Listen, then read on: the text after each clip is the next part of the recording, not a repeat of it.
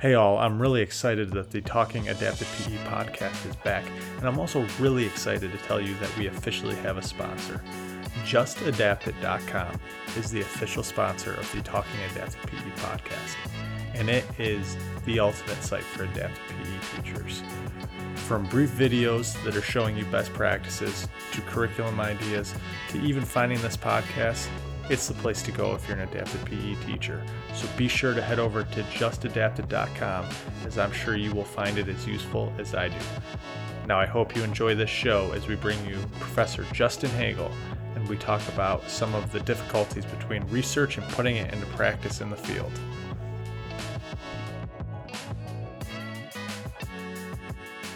Welcome to the Talking Adapted PE podcast. We're back after some time off. I got really busy there. Apologize, everyone. I appreciate everyone's patience waiting for the show to come back. But I'm really excited we're back, and I'm here with an old friend from my SUNY Brockport days who is now one of the leading voices in the field, quite honestly. And I'm here with Justin Haegele. Justin, welcome to the show. Thanks, Chris. It's good to see you, man. It's good to catch up after it feels like, a decade or so probably, which is kind of crazy. I think it might even be longer as I look at my gray hair here, but you're absolutely right. Justin, I know a lot about you, having done a little bit of undergrad and then grad school with you, but why don't you just tell everyone about yourself, where you are these days, what you're doing, and so on and so forth. Yeah, for sure. So as Chris had said, or as you had said, I came from SUNY Brockport with my bachelor's and undergrad, both in adapted PE and PE. I went down to teach down at the New York City Department of Ed for a number of years, taught at a school for autistic kids in Queens, which was awesome. Went out to Ohio State for a few years to do a PhD with Dave Peretta. And I've been back here at ODU, which is in Norfolk, Virginia, ever since 2015. At ODU, I'm a professor that teaches and works in the area of adapted PE. I direct a center here called the Center of Movement, Health, and Disability that we put together a couple of years ago. Run a few different programs, undergraduate program, master's program, PhD program. I work with a lot of really cool and interesting PhD students out here. I'm also lucky to work on a few different national training programs. One called the MAMC is 8 different universities training doctoral students together around the country, which is quite a bit of fun. And now we have a new version, which is only 3 schools, myself, University of Georgia, and University of Illinois, where we're training 15 more scholars around the country in APE. So that one's actively recruiting. If people are interested, shoot me an email. Very interesting. So at ODU, you offer, tell us a little bit about the adapted phys ed program. Every state's different. That's why I asked that. So I've explained on the pod before, but for anybody that's newly joining us, in New York State, at least at the time when I went through, we did not have an adapted PE credential. You could basically take one undergrad class and then boom, you can technically teach it. You and I chose to go on for a master's in it. We that was offered, but in California, you actually do have to be credentialed. And so can you maybe tell us about both ODU and the degrees you offer in adapted phys ed, but also maybe what does Virginia require for our listeners? Yeah, so in the state of Virginia, we don't have a teaching license or credential for APE. There's some rumblings at the state that they're interested, but we don't have it today. At ODU, we have a bachelor's in PE, and that's, the typical 1 APE course, which is kind of standard at a lot of places.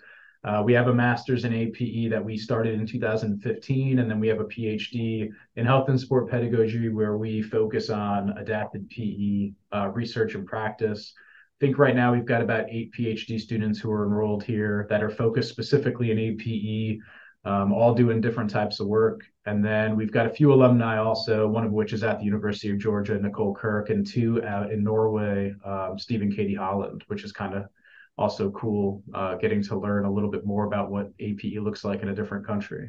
Yeah, I think globally it's actually really, really fascinating to learn about it. And there's actually, a lot of times when I do find a research article, I often find that many times the authors are based in Europe and other parts of the world. So why don't you, I don't know that all of our listeners maybe understand what goes into a PhD. Can you maybe give people the 30-second to 2-minute version of, when you're a PhD, you really become an expert in the field, but you're very hyper-focused usually in an area, I believe. Do you guide your students to identify that area? Do they typically do they need to have it selected before they get to you? Can you maybe walk people through just kind of, if people wanted to become a PhD, we need really strong college level researchers and teachers as well. So if they wanted to, what goes into that? Yeah, so it's different for every university to a degree, right? So a PhD is a research oriented degree. And so, a lot of people who are coming into these degrees already have like great experiences at really strong master's programs in APE. So, like, you come from Brockport or La Crosse or Cal State Long Beach or Slippery Rock or UVA, these master's programs, I mean, for the most part, you know everything you need to know about like how to teach. That's not really what a PhD is about. It's more about how to develop and construct knowledge, how to conduct the research. And if people are interested, like, you don't need to come in with your finite idea for what you're going to do your study on. I mean, when I got to Ohio State, I didn't really know what I was doing as far as research was concerned. I had an idea of a population I was interested in, but I was helped quite a bit, like guided quite a bit along the path to figure out what I wanted to do.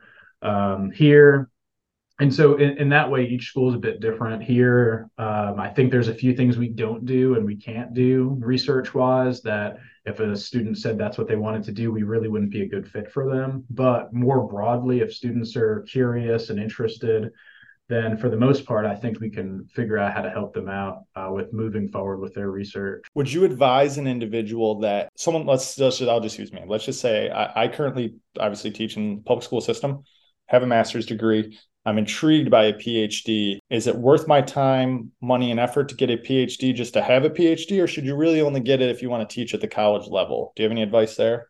Yeah, it's a good question, man. And this question comes up a lot.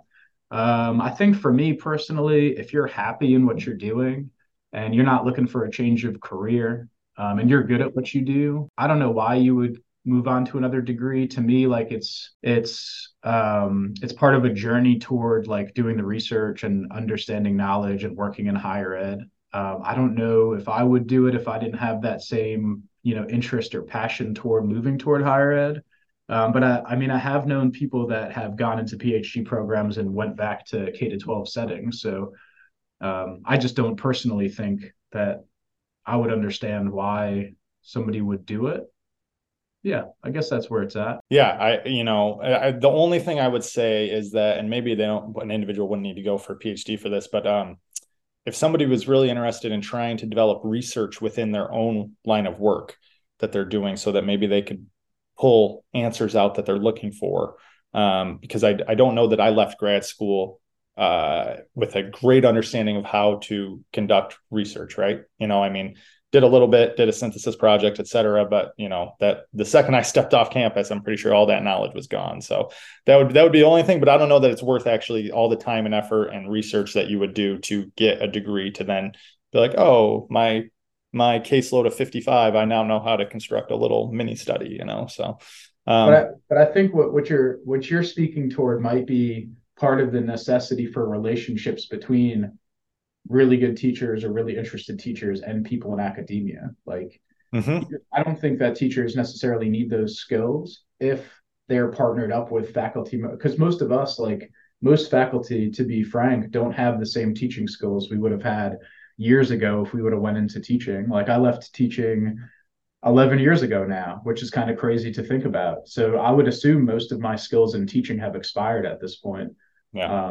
But if there's teachers in schools who have interest in like learning how to like blend their practical knowledge with my research knowledge, I think that would be really fun. And yeah, I'm really hopeful to actually develop more relationships like that. I've been making some concerted efforts to do so recently to try to bring back some of the concepts that we work on in research and scholarship to the actual schools. Yeah, I love hearing that because I have found, and I've talked about it on Scott McNamara's pod before, and I even was a very, very minor contributor to some work Scott and Brad Weiner were involved with that we put a paper out about, how do we get research to the teachers that are practicing and, where do those teachers find research? So I'd love to hear you say that because I do think there is not enough of that, I guess, so to speak, where, the cutting edge research that's coming out isn't always ending up in the hands of the people actually doing the practicing of the teaching. So that would be great if we could find a channel to do that. But the real reason I brought Justin on is I wanted to give him a chance. He does really great work at ODU, so I wanted to give him a chance to talk about that. But Justin he co-wrote, and I'll let him give a shout out to his co-author. I want to make sure that gets out there. But Scott McNamara recommended the book to me. It's actually a pretty quick read, everyone. I know sometimes we talk about research and it's hard to get through. This was a really quick read. But I found it to be really great in terms of what I do as a teacher and taking it and just getting me to think. So the book is called Teaching Disabled Children in Physical Education: Disconnections Between Research and Practice. So Justin, why don't you give just a quick synopsis of the book, and then we'll go. I have some questions, and we'll go a little deeper into it. Yeah, man. So the lead author on that is a buddy of mine out at Leeds Beckett University named Anthony Marr.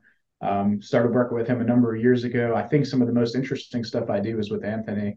He's a very thoughtful person, very deep thinker. So it helps somebody like myself, who's not nearly as deep of a thinker as him, to get some of these interesting concepts out.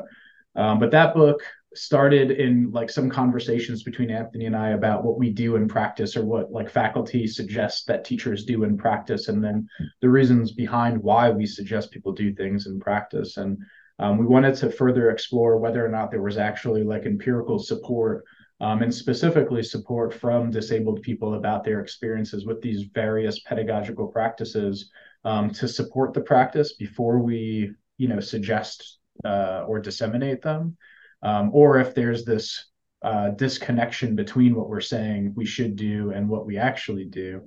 So that was the general premise of the book, and then we basically broke it up by impairment categories, to talk about what data existed to support common pedagogical practices that are suggested. Yeah, that's what I love about the book, is that you have a chapter on autism, and you have a chapter on deaf and hard of hearing. You have a chapter on visually impaired. You have a chapter on cognitive disabilities. You have a chapter on physical disabilities. You basically cover the gamut. Broadly speaking, can you maybe talk about your findings, like a 30,000 foot view of your findings, and then we'll dig deeper after that? Yeah, I think that it appears like we faculty members and not researchers, faculty members and maybe scholars tend to suggest that teachers do a lot of different things without really having the support to do those things. And by support, I mean two different things. And so first, we have a lot of practice-based papers and books that are out, like Jopard papers or Palestra papers or strategies papers or textbooks that basically give you a list of things, and what I started referring to as the bag of tricks, right? Here's this bag of tricks you could do to teach blind kids within PE settings. So we have that, but what we don't have are studies like empirical studies that support those practices and say that they work. And the second thing we don't have is research where we've spoken with blind or visually impaired people or disabled people, and they've said, this works well for me. And in fact, there are some pedagogical practices that we suggest that when you look at research that talks with disabled people, they've said that those practices further alienate them, or exclude them, than not doing the practices. And so that's an example of one of those while we're on that topic. Yeah, so we've started to do studies where we talk specifically with blind or visually impaired people about their experiences within PE. We've probably done 25 studies like that at this point, and we started targeting specific strategies. And so one, for example, is peer tutoring. So we talked to a bunch of kids about peer tutoring and the concept of it. And so even when we talked to these kids, none of them actually experienced it. So we had to explain to them what peer tutoring meant. And a lot of the kids had mentioned that, to be assigned another kid to basically be your friend is a bit insulting, the idea that another kid needs to be assigned to you to then take a role above you to then teach you things is more ableist than I think even just letting kids try to survive within the class. And that's a lot of what the kids had said. We also talked to kids about paraeducators and what to do with paraeducators. And a lot of them had mentioned to us that if you have an adult that's within close proximity in a class full of kids, it just makes you stand out to a degree that no other kids want to come play with you. And so these are some problems that I think when we don't talk to kids and we don't talk to disabled people about their experiences, we gloss over this as teachers or scholars or what have you. I think what's a little bit difficult when I think of my population, Justin, is that I serve a population that my district designates as moderate to severely disabled. I've said it again on the pod. I don't love the terminology, but that's what they use, so I'll go with it. But I'll recategorize it as, they have significant needs of support typically. There are definitely kids on my caseload where those conversations could happen. Hey, how do you feel in PE? Do you enjoy it? Do you like this? Do you like that? But it's tough for a big percentage of my population to be able to extrapolate that sort of information. Do you have any suggestions or ideas around specifically that, and how maybe you could construct an environment that still is within the framework you're kind of talking about of having a disabled person's perspective? Yeah, that's probably the question I get asked most often from teachers when I start bringing up the idea of like talking to kids to co-construct like pedagogical strategies. And I think there's a lot of different ways that kids communicate, right? And so, like, we've done some studies with kids with more significant impairments where instead of asking them questions, we've asked them to draw different things within their PE setting. And then we'll ask them questions about their drawing, and instead of getting long, like verbose answers, we might get like shorter answers. But it would make more sense because of the drawing, and we could like pinpoint specific parts of the drawing then. We've also done studies where we've asked kids to like photograph parts of their gym if like drawing is not something that's within their skill set, and then like had short yes or no question conversations with them about like what was in the photograph. And so I mean, I think being open-minded to what communication means is really important. And none of these strategies are going to work with every kid either. Like there's just some kids that like might not be able to share what they think with their expressive language skills, but they're, I think, trying and putting that effort in is pretty critical. I really appreciate that answer, and that you just didn't basically shrug and like, yeah, we don't have an answer in that one yet. Good luck. Let me know what you find. And you offered up some solutions that you very candid were like, hey, every kid's different. Maybe this won't work, but at least try these. And those are ones I personally hadn't thought of. And if the listeners could be watching, they would have seen me nodding my head like, oh, the light bulb's going off a bit. So thank you for that. I usually do the shrug, I don't know what you're talking about thing, but Hey, I'm trying to be a little better about it. I appreciate that, as are the listeners, I'm sure. So, you've spoken about the book broadly, and you did give that specific example for VI kids. When I went through the book, there were some specific ones, and I'll withhold my example for a second to see what you have to say. But there were specific ones that jumped out at me because of the populations I typically work with, that I'm like, oh, I definitely figured this was a best practice. And you're not saying it isn't a best practice. What you're saying, and this is a theme throughout the book, I want the listeners to understand, is you're basically saying we're taking these ideas from other parts of special education and academia, and then just putting it in phys ed and saying like, oh, it's a best practice. Here you go. You need to be doing this because this is how autistic learners learn, or students with autism, wherever we're going to put the word. But are there any specific examples from the findings that stood out to you that made a light bulb go off for you? I think the book really represented a lot of thought over a lot of time and a lot of conversations between Anthony and I. So I don't know if I would say I was surprised by any of it, because a lot of it is like our brainchild from all those conversations. I think some of them could be viewed a little more controversially. Like I think talking about ABA and really bringing to light some of the challenges that autistic people have spoken about with ABA, and even though it's such a accepted practice in a lot of schools, including the school that I worked in myself, or at least something that our school thought was ABA at the time. And perhaps that's really what I should say, is it's not ABA, it's whatever we contrived ABA to be within our school. I think that's one of the more controversial statements we made, that perhaps this isn't the route to go, and maybe we need to think a little further about like what it is, how it is that we're treating autistic kids within classes. But I don't know if anything was overly surprising to me. But again, we wrote the book, so maybe it's hard to be surprised by what you do. Sure. So on the ABA piece, really quickly, what's interesting to me is that if you're on Twitter, and there's all these subsets of Twitter, right? So there's NBA Twitter. If you're an NBA fan, or in our space, there's definitely an adapted phys ed Twitter. Great sharing goes on there. There's also like an autistic Twitter, I'm going to call it, where people with autism that are able to use Twitter and things of that nature, they jump on there, and they speak about their experiences of ABA, and I very rarely see a positive reflection on ABA. And these are individuals that actually can share with us, and they may have been a student in elementary school that at that time didn't have the ability to express themselves in such a way to say like, what are you doing here? Obviously aren't old enough to conceptualize it, but now they're at a phase in their life where they're able to. So I find that really interesting. So it's interesting that was deemed controversial, when I feel like we have a lot of firsthand accounts now that are coming out to support exactly what you're saying. So I think that's really interesting for you to share. The other one that jumped out at me is video modeling within the autistic population, whether it's video modeling or even pictures, right? Because that's ingrained in us from like the second you take a course in adapted phys ed. I feel like, oh, individuals with autism you need a picture schedule, you need this, you need that. That's what works well. I can also say that my 4-year-old benefits from that, and she is not on the spectrum, right? So like, it's that. But why don't you specifically with video modeling, there's no research to actually support that it's a best practice, right?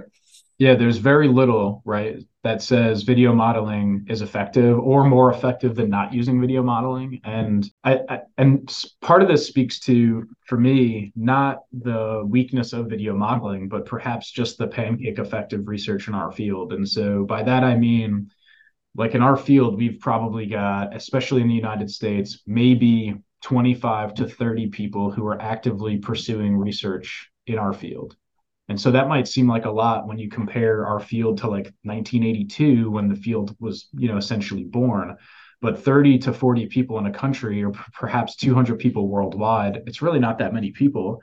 And so we all have really varying research interests. And so, I don't personally want to pursue video modeling. There might be one or two people in the world that are pursuing that in PE. And so what we have is we've got a lot of breadth to what we know, but we've got very little depth to what we know. And so hence the pancake effect.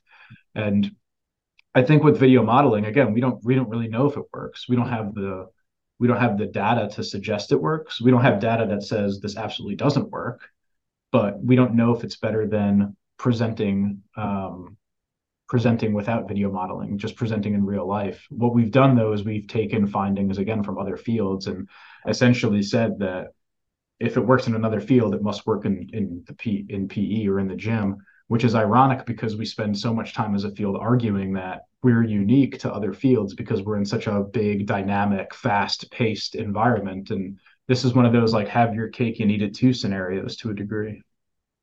Yeah, that was probably the one and that happens pretty early on in the book. So I think it kind of hooked me in a way too, that I was just like, oh, like this has been preached, so on and so forth. So, Justin, the theme in the book is kind of, and the title is, it's creative in that it's, the dis is in parentheses, disconnections. And we've spent a lot of time on here basically just reinforcing the fact that what we think are best practices could be, but we don't have the research to back that up.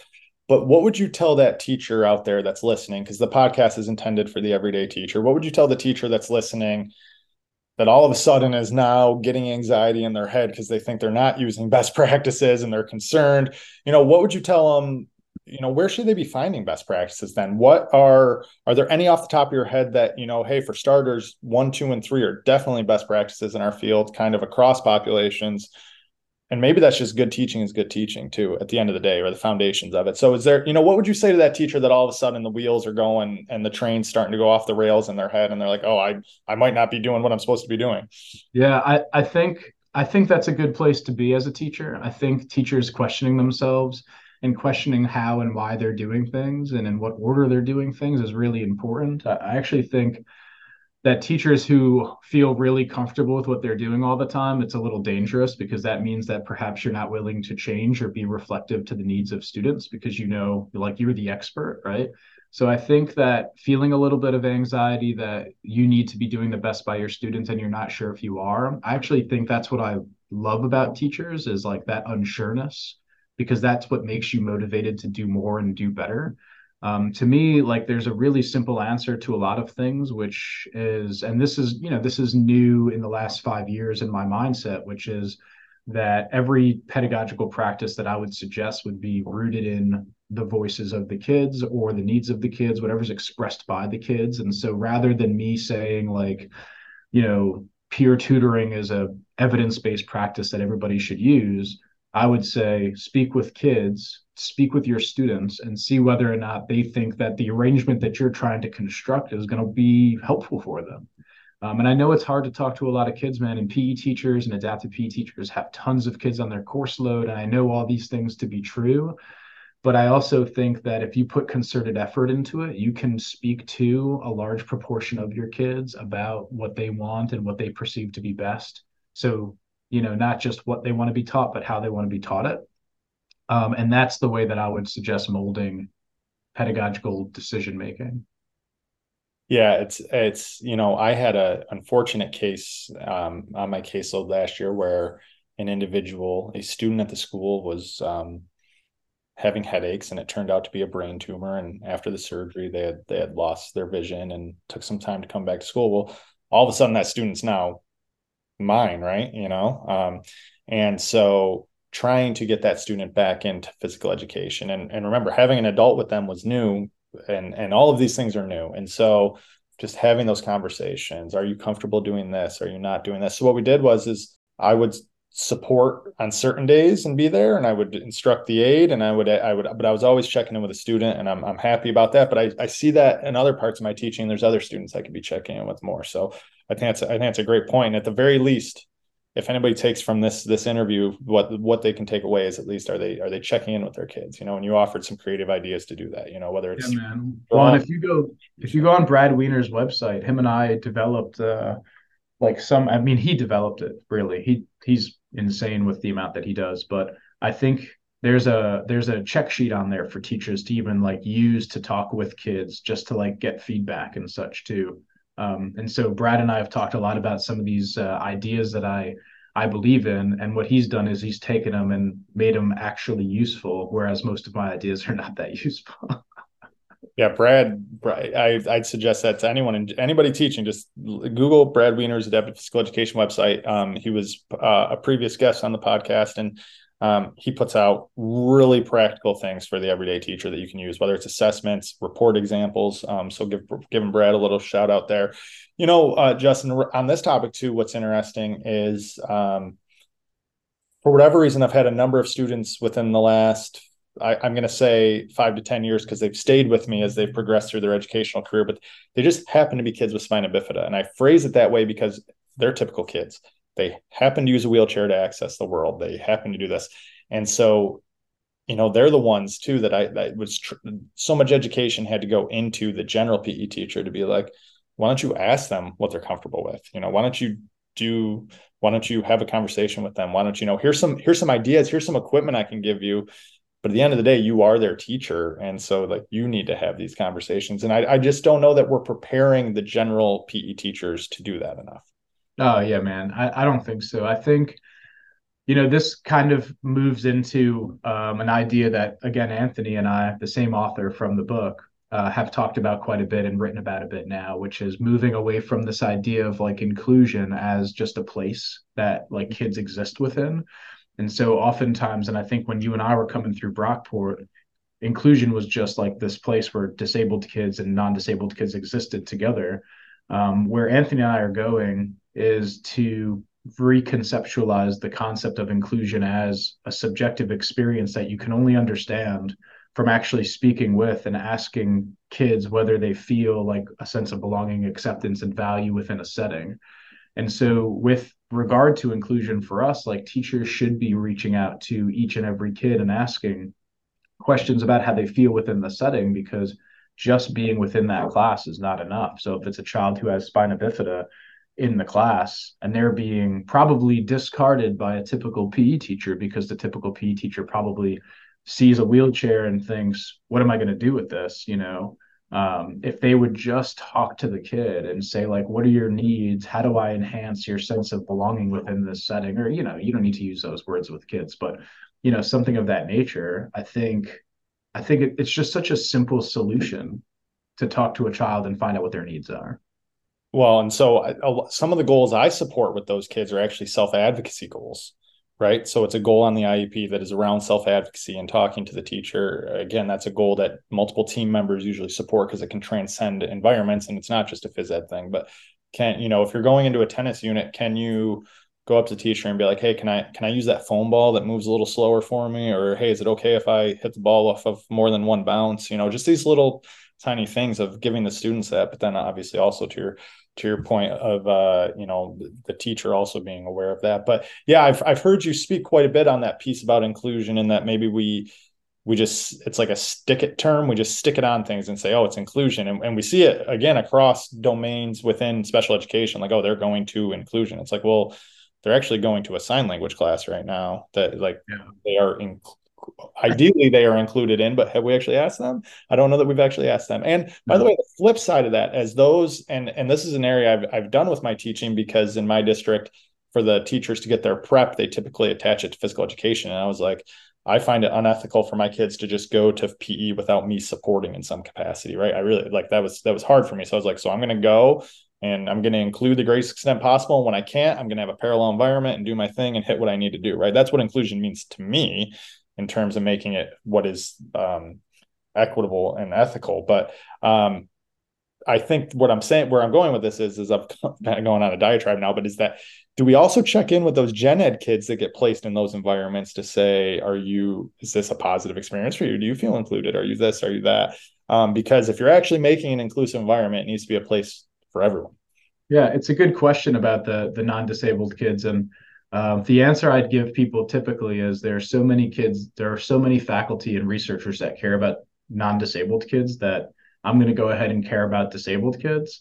But I do think it's a good point that like these experiences are interrelated, where like if there are non-disabled kids feeling like they belong, and then there are not or disabled kids in the same setting, like they should all be experiencing that same type of belongingness and connectedness, to feel included. But I do think, going back to that point about, what we're doing as a field, I do think we've been obsessed for years in PE and adapted PE about constructing this like illusion that inclusion exists. That's like one of my favorite phrases, illusion of inclusion. But rather than really talking to kids with or without disabilities about whether they feel included. So as long as people think kids are included, we typically just kind of move on without talking to them. And to me, like you had brought up a different context, perhaps like a self-contained context. Why can't kids feel included within a self-contained space with a bunch of other disabled kids? Like, could kids at schools for the blind feel like they belong, feel accepted, feel valued? I think they can. This seems to be a departure from like the typical perspective of inclusion in the US that again makes people a little uncomfortable. But I think inclusion is not space dependent. I think it could be in a bunch of different spaces. And it's more a sense of feeling, maybe, right? That's what I'm taking Yeah, from your words, is more feeling. a sense of feeling. So you could, there could be a student that feels more included in that self-contained than saying, all right, here we go. Everybody's going to PE. Oh, you're included. Look at us. We're great. We're doing it. Well, so and if that's the case, why do we care where they're educated? Shouldn't we care more about how they feel within where they're educated? Yeah, no, I could go on and on about this. Well, I was gonna jump back too, though, on this point of like checking with kids and go back to the example of the kids with spina bifida that I have. That they're going to go to college, they're going to get degrees, they're going to have jobs. They're just kids that happen to have a disability. Aren't they all just kids that happen to have a disability, though, Chris? I know. No, no, no. They right. But when it's hard for me to. I was phrasing that and how I have to like educate the general PE teacher about it. But you're absolutely correct, and you caught me there for sure. But I find so many teachers be like, well, I don't know what to do with them. I'm like, well, they're a kid. Like, what would you do? But where I'm trying to go with is that I think it'd be great if we checked in with them. And if you have the football stadium and the turf field for 3 weeks, and this individual uses a wheelchair, could they maybe go in the gym with a different teacher that they're not on their roster, but they can get in there and do a badminton unit instead because it's more accessible and they want to do that instead. They don't want to go down to the field and feel like they have to push on the turf and do something. We force these kids to do it as opposed to getting creative and thinking outside the box and checking in and be like, hey, these are what all the teachers are teaching these next 3 weeks. Like which one would you like to be a part of? Oh, you want to go to dance? Cool, go to dance. You want to go to this? And maybe that needs to be more broadly across not even our kids, and just maybe that's because PE is struggling, right? Like, and we want kids to leave with skills that they can participate in a lifetime of physical activities, and it's just not Yeah. happening. So, Dude, it's just so simple. Like the idea of choice within PE is like this. It's another one of those fictitious things, right? Like there are some districts that I've heard of that do really nice jobs where they have three options and kids self-select into those options, right?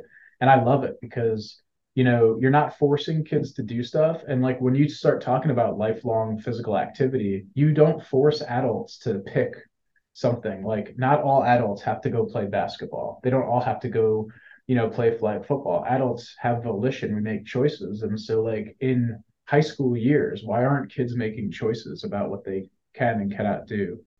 All right, Justin, you are getting pre-service teachers ready to enter the field, enter into our space of adapted physical education. Also, it sounds like maybe some might just be general PE teachers, but you're giving them the background to work with kids with disabilities. But in terms of adapted phys ed, what are some trends that you're seeing in the field as you're preparing these teachers to go out into it? Huh, that's a good question. What are trends in the field for pre-service teachers being trained? Or no, that they'll encounter as teachers that you're trying to get them ready for? Uh, it's tough. I think anything that's happening in schools, unfortunately, like I get it secondhand, right? Mhm. I know some things like large class sizes are still happening. Things like districts, at least in Virginia, like not even needing, like not pursuing teaching licensed teachers because of teacher shortages is happening.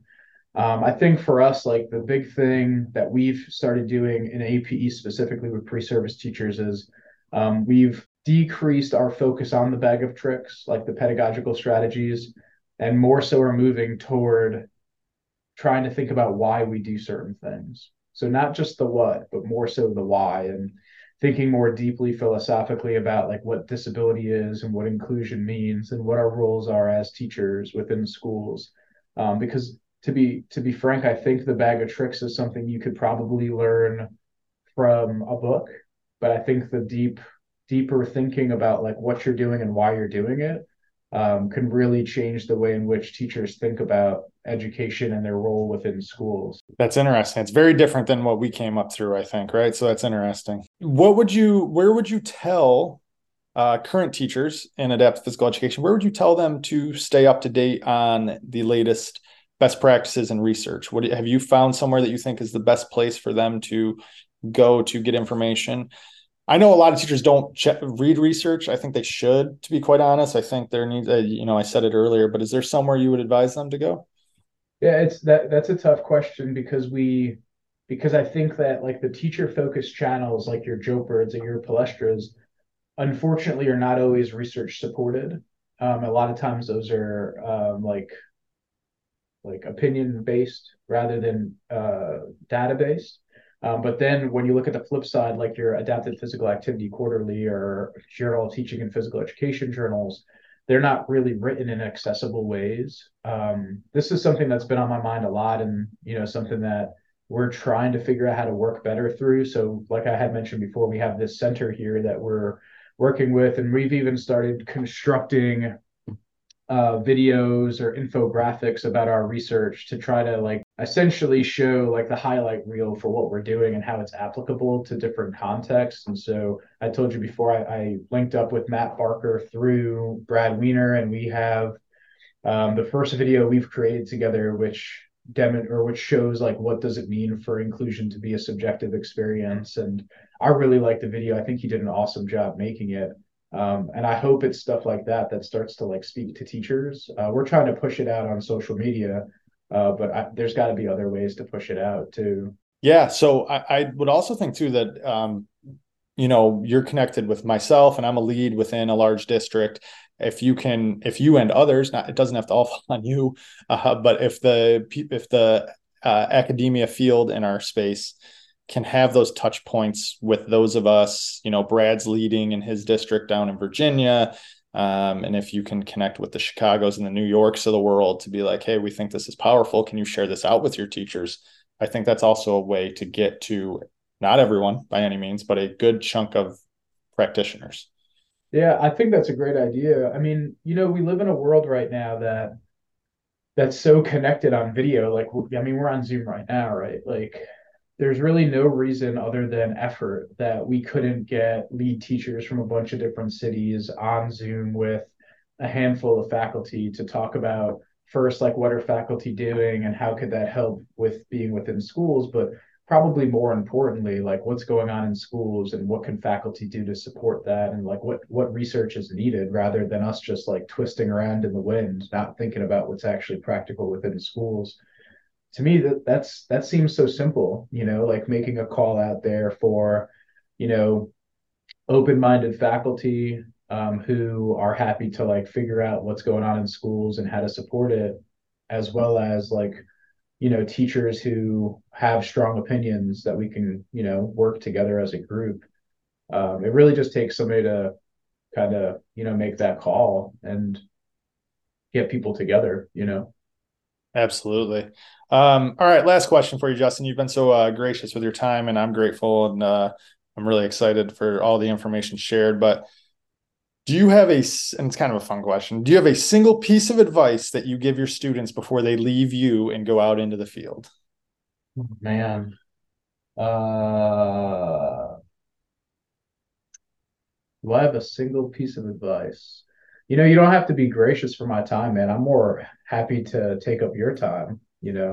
And I think that advice is probably similar to what I'll say right now, which is like don't lose contact. Like there's some teachers who have been out there now since I got here, and I'm like every time I hear from them or I see them at a conference, I'm just stoked. And there's people who will hit me with an email after years and just say like, hey, what do you think about this scenario? Or PE teachers like will randomly get my email address and say like, what do you think of this? And if I could act as a sounding board, because I'm not going to know the answer, like that's a fact. I don't have any answers to anything, but I'm happy to listen and I'm happy to be a sounding board and maybe think of how to answer together. And so that's something I tell the students all the time is like, just because you're graduating doesn't mean you're leaving. And I don't think it's any different than what I'd tell anybody else in the country. Like, if I could be helpful, or if a faculty member could be helpful, like, don't be afraid to reach out because we're just people in a different job, but in the same field. And, just like how you all, are benefiting perhaps from some of the writing we're doing, we're probably benefiting more from talking and learning from you all. So I think that's it, man. We need to stay interconnected. That's the most important thing, I think. And on that point, where can listeners connect with you if they are or if they're interested by anything they've heard and they want to learn more, or are you on the social channels? Yeah, man, I don't do Facebook because I found Facebook to be bad for my mental health during COVID. So I got rid of that. But I'm on the Twitter. I try to be active. We have a center Twitter, and then I have my own, which is Justin_Haegele at Twitter. And then I just started using Instagram because I learned that around the world there are different like social media platforms that are more popular in other places, and Instagram apparently is really popular in a bunch of places. So I'm trying to learn through that too. I don't know how to use it. I'm lucky to have doc students who know how to use it, so they try to teach me. Um, but yeah, anything, or you just email me. Awesome. Justin, I appreciate the time. Great information today. Thanks for joining the show.